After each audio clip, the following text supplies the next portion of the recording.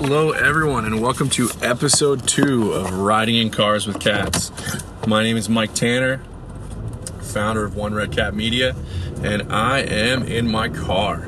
And this is when you're mostly going to hear from me, is when I'm in my car, because it's the only time that I have any time to actually be able to speak my mind. Most of the time I'm singing children's songs to my kids or telling stories to clients. So this is my opportunity to share with you some thoughts and some ideas.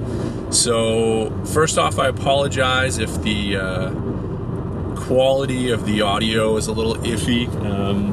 We will be working in the future on trying to get some slightly better audio in the car. Right now, you're probably hearing some revving engines and some, blinkers here and there, but this is what you get.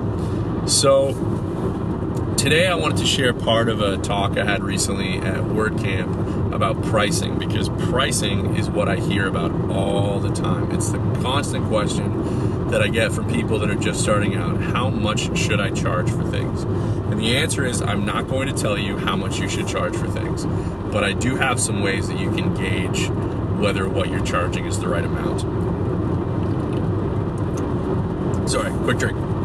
So, the first thing I will say, and this is what I said during the recent talk, is that whatever you're charging is not enough. And people think that comes from a place of greed, and it really, really doesn't. It comes from understanding that you're in a place of insecurity when it comes to your pricing, and that is why you're asking. 100% that's why you're asking. Because, and most people would think, well, if everyone is always charging not enough, then we're just jacking up prices. No. People who ask, how much should I be charging, are not charging enough. People who don't ask that question know how much they should be charging, and they're charging it, and they're getting it. They're getting paid the amount that they should be getting paid. I understand that, I come from a corporate background, so I was a manager, trainer, etc. At a few different companies. And when I say companies, I mean faceless monoliths where there's a company color that you wear, or there's a company logo, and there's all these different things. That's the background that I have. That's where I come from. And in that vein, I come from a background of me getting paid one thing, but my work being worth something different. I've been put out as a consultant on behalf of companies I've worked for. I know how much they've paid me for that work. I also know how much they're billing for that work. And that is a huge gap in between. And for a long time I always thought, well, that makes sense. Like the owner of the company gets a certain amount of money for hiring me and putting in the effort, and that's 100% true. But now it's on you. So now that you're not working for a company, you need to understand that it's you putting the risk, it's you putting the work, it's you putting the effort, you did all the groundwork, and you deserve to get paid a fair amount for that. So that's the first part of it, is that if you ask the question how much I should be charging, the answer is definitely more than you are. The second part that I use to judge whether or not, or what you should be charging, is how much it costs you. Some things cost you something to do. If we do social media marketing for a company and we're doing paid ads, well, we have to pay for those ads. So there's a certain amount that we have to cover in order to go through with that. Do not take on projects that are a loss unless you are absolutely passionate about those projects. And it's totally fine to be absolutely passionate about those projects. I recently took on a project that I won't really share here, but was very much a passion project to me. It was very much trying to help out a community and a movement that I thought really, really needed that help, but I also knew they didn't have that money. And so I went ahead at something that I didn't take a loss on it, but it certainly wasn't something that I made very much on. in that, I want to make a couple things clear. Number one, I absolutely believe in doing pro bono work. I absolutely believe in scaling your prices so that they fit to the company that you're going to work for. Especially, there's two things here that are very, very different that I want to make very, very clear. There is a difference between not having any money and not having any budget. They're not the same thing. If someone tells you they don't have they're not budgeting for that, they don't have the budget for that, I'm sorry, but you have budget for other things. If you have budget for other things, that's where you're at. If you tell me you don't have the money for that, that's a very different conversation. I do a lot of work for charities and not-for-profits. If a not-for-profit says, we don't have the budget for that, but I know that they've got budget for staff and they've got budget for marketing and they've got budget for advertising, but they don't have budget for a new website, I'm sorry that you don't have budget for that, but I can't help you. Whereas if I'm working with someone who doesn't have money for that thing, someone who quite literally just doesn't have the physical money for that to happen, and these are variable things. If it's something I feel passionate about, I absolutely don't mind going ahead and doing it anyways. I just don't want to necessarily lose money on those unless I've made it just a straight up charitable donation. There's a couple charities that I've said, look, I'll do your hosting, I'll do your web development, I'll do all that for you, and that's my donation to your project. And so time is the best commodity that I have, and my sort of craft. So in those cases, that to me is a big donation. But try to do your best to make sure that you're covering the expenses you want to cover, and that you're making an amount off that you feel comfortable making. And the third part when it comes to pricing is understanding that I use that covering cost things as a very, very entry-level baseline. I don't use that to determine how much I should be charging, and no brand worth their metal uses what it costs to determine what it costs. What they pay to make it has very little to do with what they sell it for. If you take companies like Nike and different companies that may, for example, use sweatshop labor for some of their work, that sweatshop labor doesn't necessarily diminish the cost of a pair of Nike shoes. It doesn't mean that you're going to pay less for a pair of Jordans if they were made for $1 versus they were made for $15. It might change whether or not you're going to buy them. It may change your perspective on those things, but how much it costs them to make has minimal bearing on how much they're going to charge it for. Nike has built a brand. They've built an understanding. This is the value of that product, whether it's actual or whether it's imagined, whether it's the status symbol of the swoosh, or whether it's, I should have said swoosh. Who says swoosh? What the hell? Anyways, whether it's the status symbol of the swoosh or whether it's the fact that you really, really like them. I have a lot of friends that wear Shox, and they tell me that I don't wear them, but they tell me, well, these are the most comfortable shoes I've ever worn, and that's why they wear Nike Shox. Has nothing to do with the check mark. And that's great. That's fine. I know other people that very, very, very much wear shoes based on what they look like. You don't buy a pair of Chucks usually because they're gonna be the best shoe for walking around the city that you're ever gonna have. You buy it because it's a pair of Chucks. So I want to first off just get that idea out of your head. Get the idea out of your head that the price is made up of how much it costs you to do this, because you will absolutely undervalue the important parts of that if you think that way. If you think that if I thought that the price of a website was a proportion of how many hours, the resources, the physical resources, my graphic designer, etc., if I thought that was the value of a website, I would charge significantly less for websites. And honestly, I'd make some pretty terrible websites. The value in what I do is based on the value in what I do. It's what I bring to that individual. And that's true of every single product, every single thing you're going to do.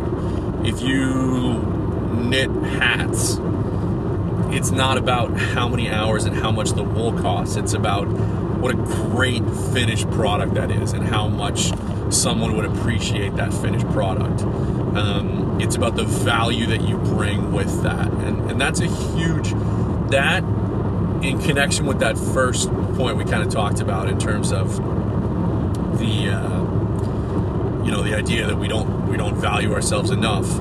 We don't value ourselves enough, and hence we don't value our products enough to actually, feel that they're good enough to be thought of in that way.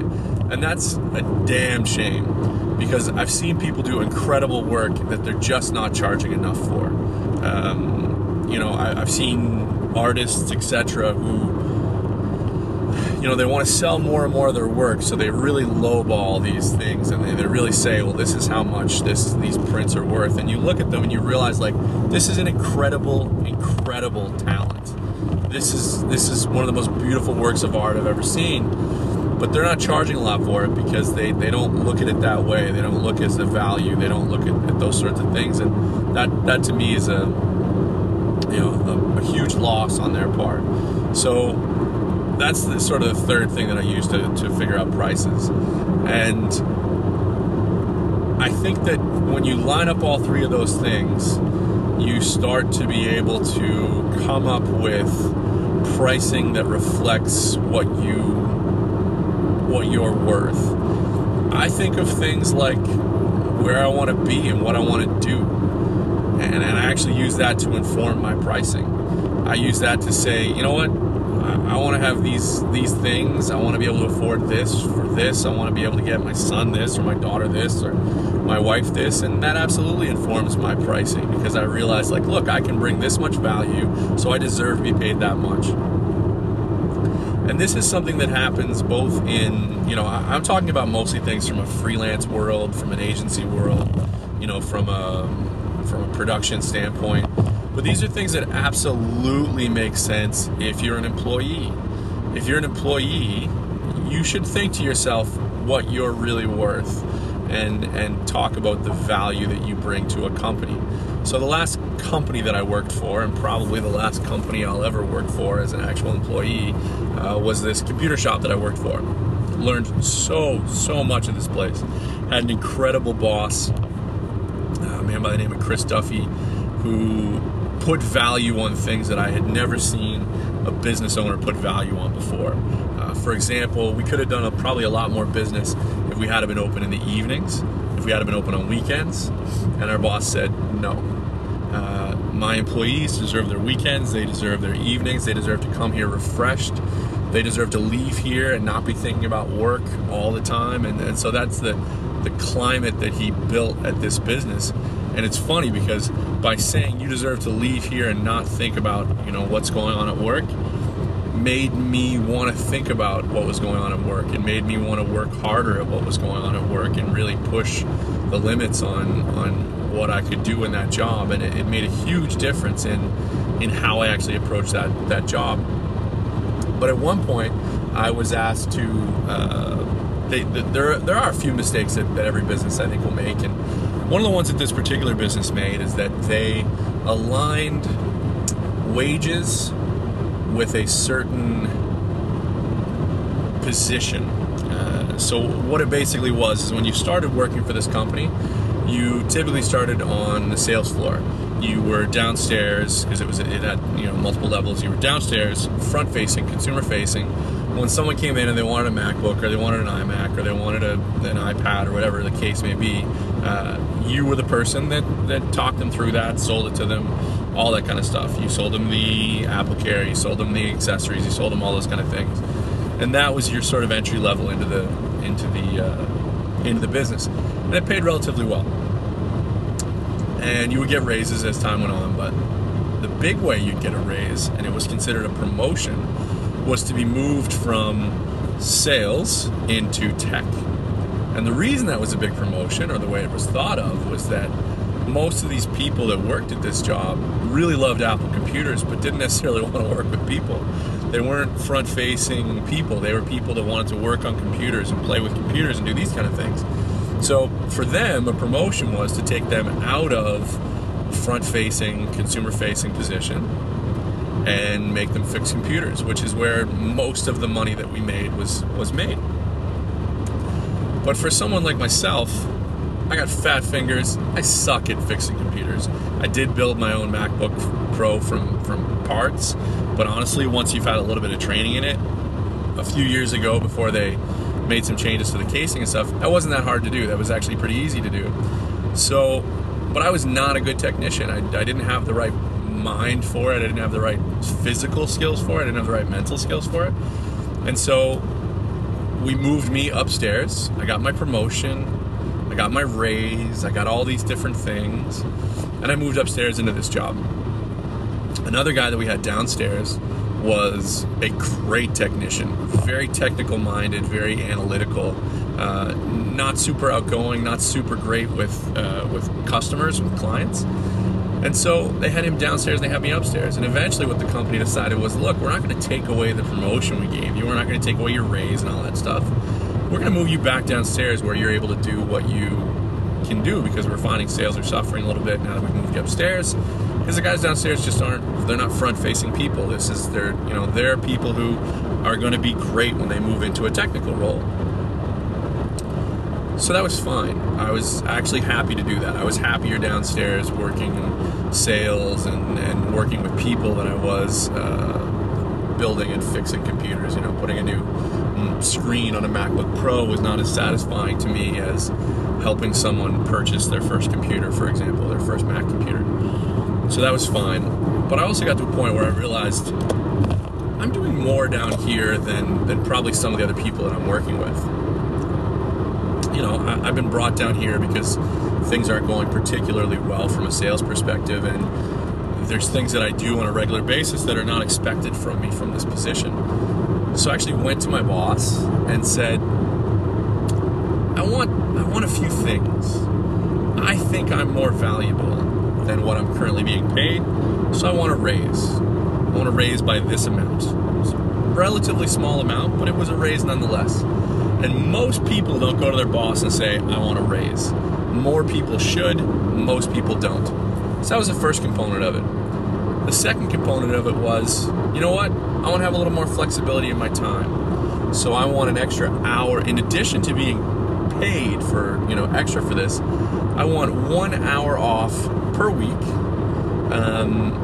to do whatever I want. So if that means I get to take an extra hour-long lunch one day and do 2 hours, fine. If it means I bug out early on a Friday or I show up late on a Monday, then I get to go ahead and do that. That was thing number 2. And that was basically met with, sure, that's a pretty reasonable request. And the third, this is where the big value for me came in, was that I didn't want to be known as a salesperson or a sales associate or whatever. I really felt I was a sales manager at this point. At the very least, an assistant sales manager, because we had a technical sales manager. But on the floor, front-facing, I was the person that everything kind of went through. I got to make decisions. I got to make purchasing decisions. I got to make sales decisions. I got to make a lot of decisions, and I thought that was worth something to me. And to me, there's always been value as being recognized that you're doing something for the company you're working for. And so this is what I said. I want to be recognized. I want to have a name. I want to have this. I want to be the assistant sales manager. To which I was told, sure. And I said, look, I don't want a raise associated with that directly. I don't want it to be that I want to be a manager because I want to make more money, because we tend to associate those two things and they're not the same. I used to work for a company that when you became a manager, you got this big raise. You did less work. The work you did felt much more meaningful, and you got a big raise. And to me, that's the stupidest thing I've ever heard. Why would I get paid more to do a job that is better? It's never made sense to me. Whereas the people who are working very, very hard, doing a job very, very well that is not a very good job, continue to get paid the same. So I've never been a big fan of, pay based specifically on those things. Getting paid a little more because of my greater value to the company is one thing, but literally just getting paid more because I changed titles and now I'm a manager instead of production. Stupid. There's a really great book called by Ivan, I can't pronounce his last name. I want to say Cournovier. He was the founder of Patagonia. He wrote this awesome business book called Let My People Go Surfing, which basically helped him define his business culture.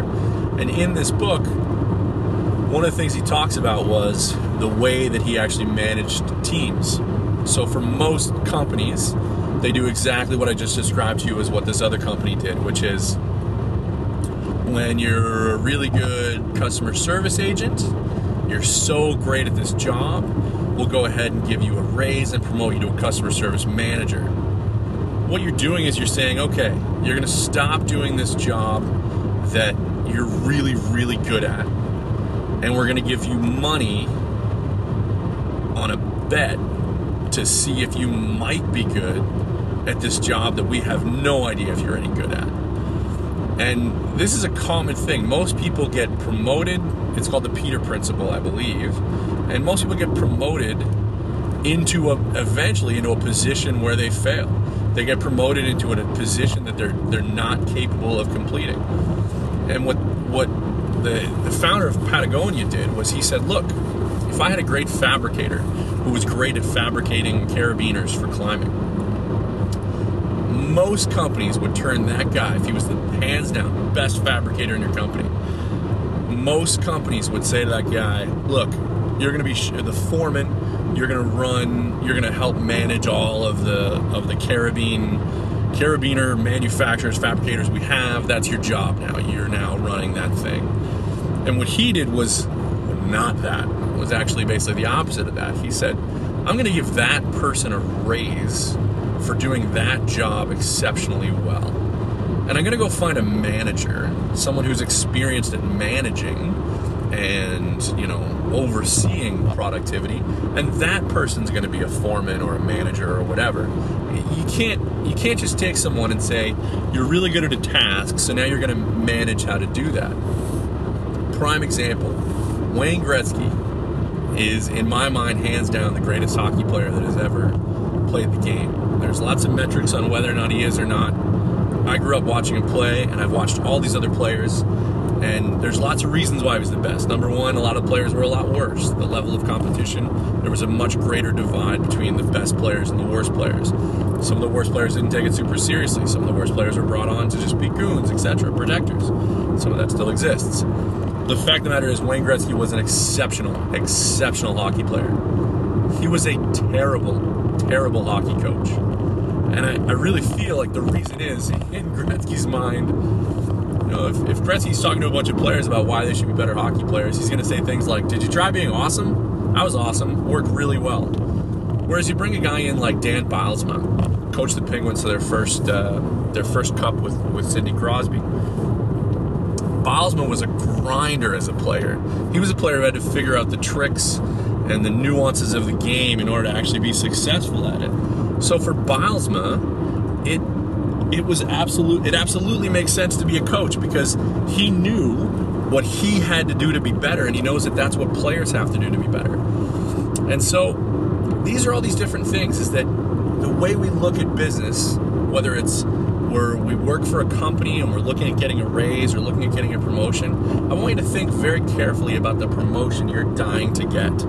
Are you dying to get that promotion because you think that job is easier, because you think that job is more rewarding, because you think that job brings a bigger salary with it? What's the reason that you're coming after that promotion? And I think if we all looked at those things a little more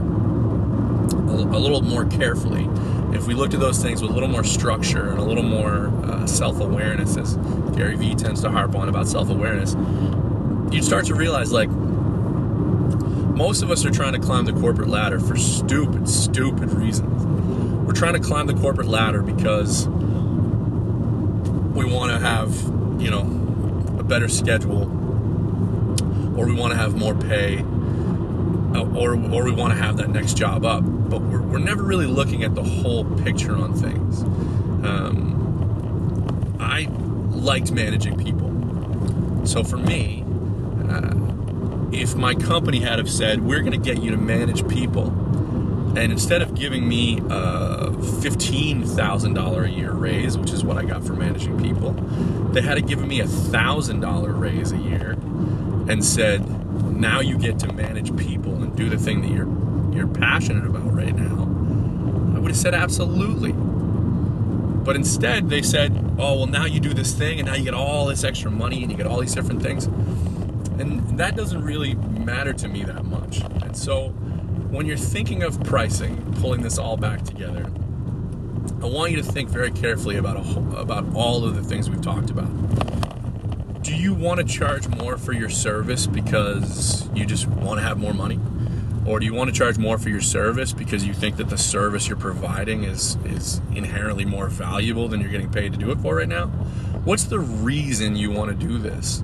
And do you actually bring value with what you're doing? And I'll say this in a big, big way. Don't up your price if you have a shitty product.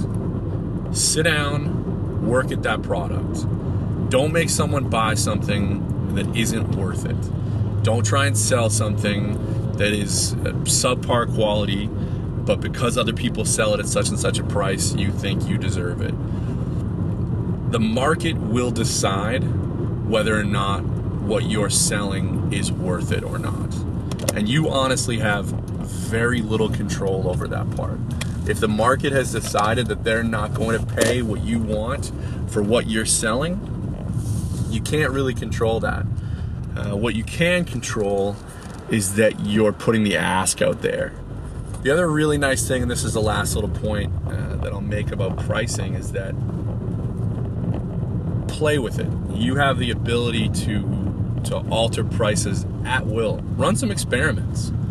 If you do business consulting and you do an in-house consultation for a day is $1,000, offer it at $2,000 next time to some company. Offer it at $1,000 for another company. Offer it at $1,500 for another company.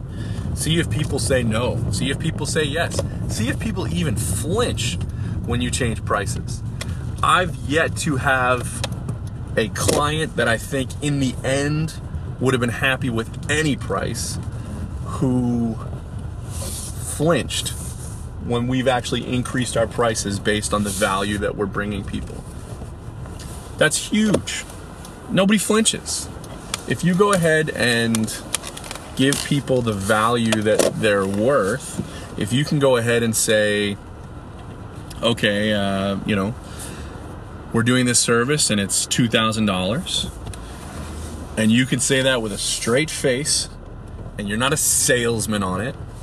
You're saying that because you know that you provide them that value, and you used to do it for $1,000, or you're used to doing it for $1,000. Don't worry about it. They're gonna pay it. End of story. So I want to thank everyone for listening to episode 2. You can find us all over the place on social at One Red Cat Media. Pretty much all the major platforms.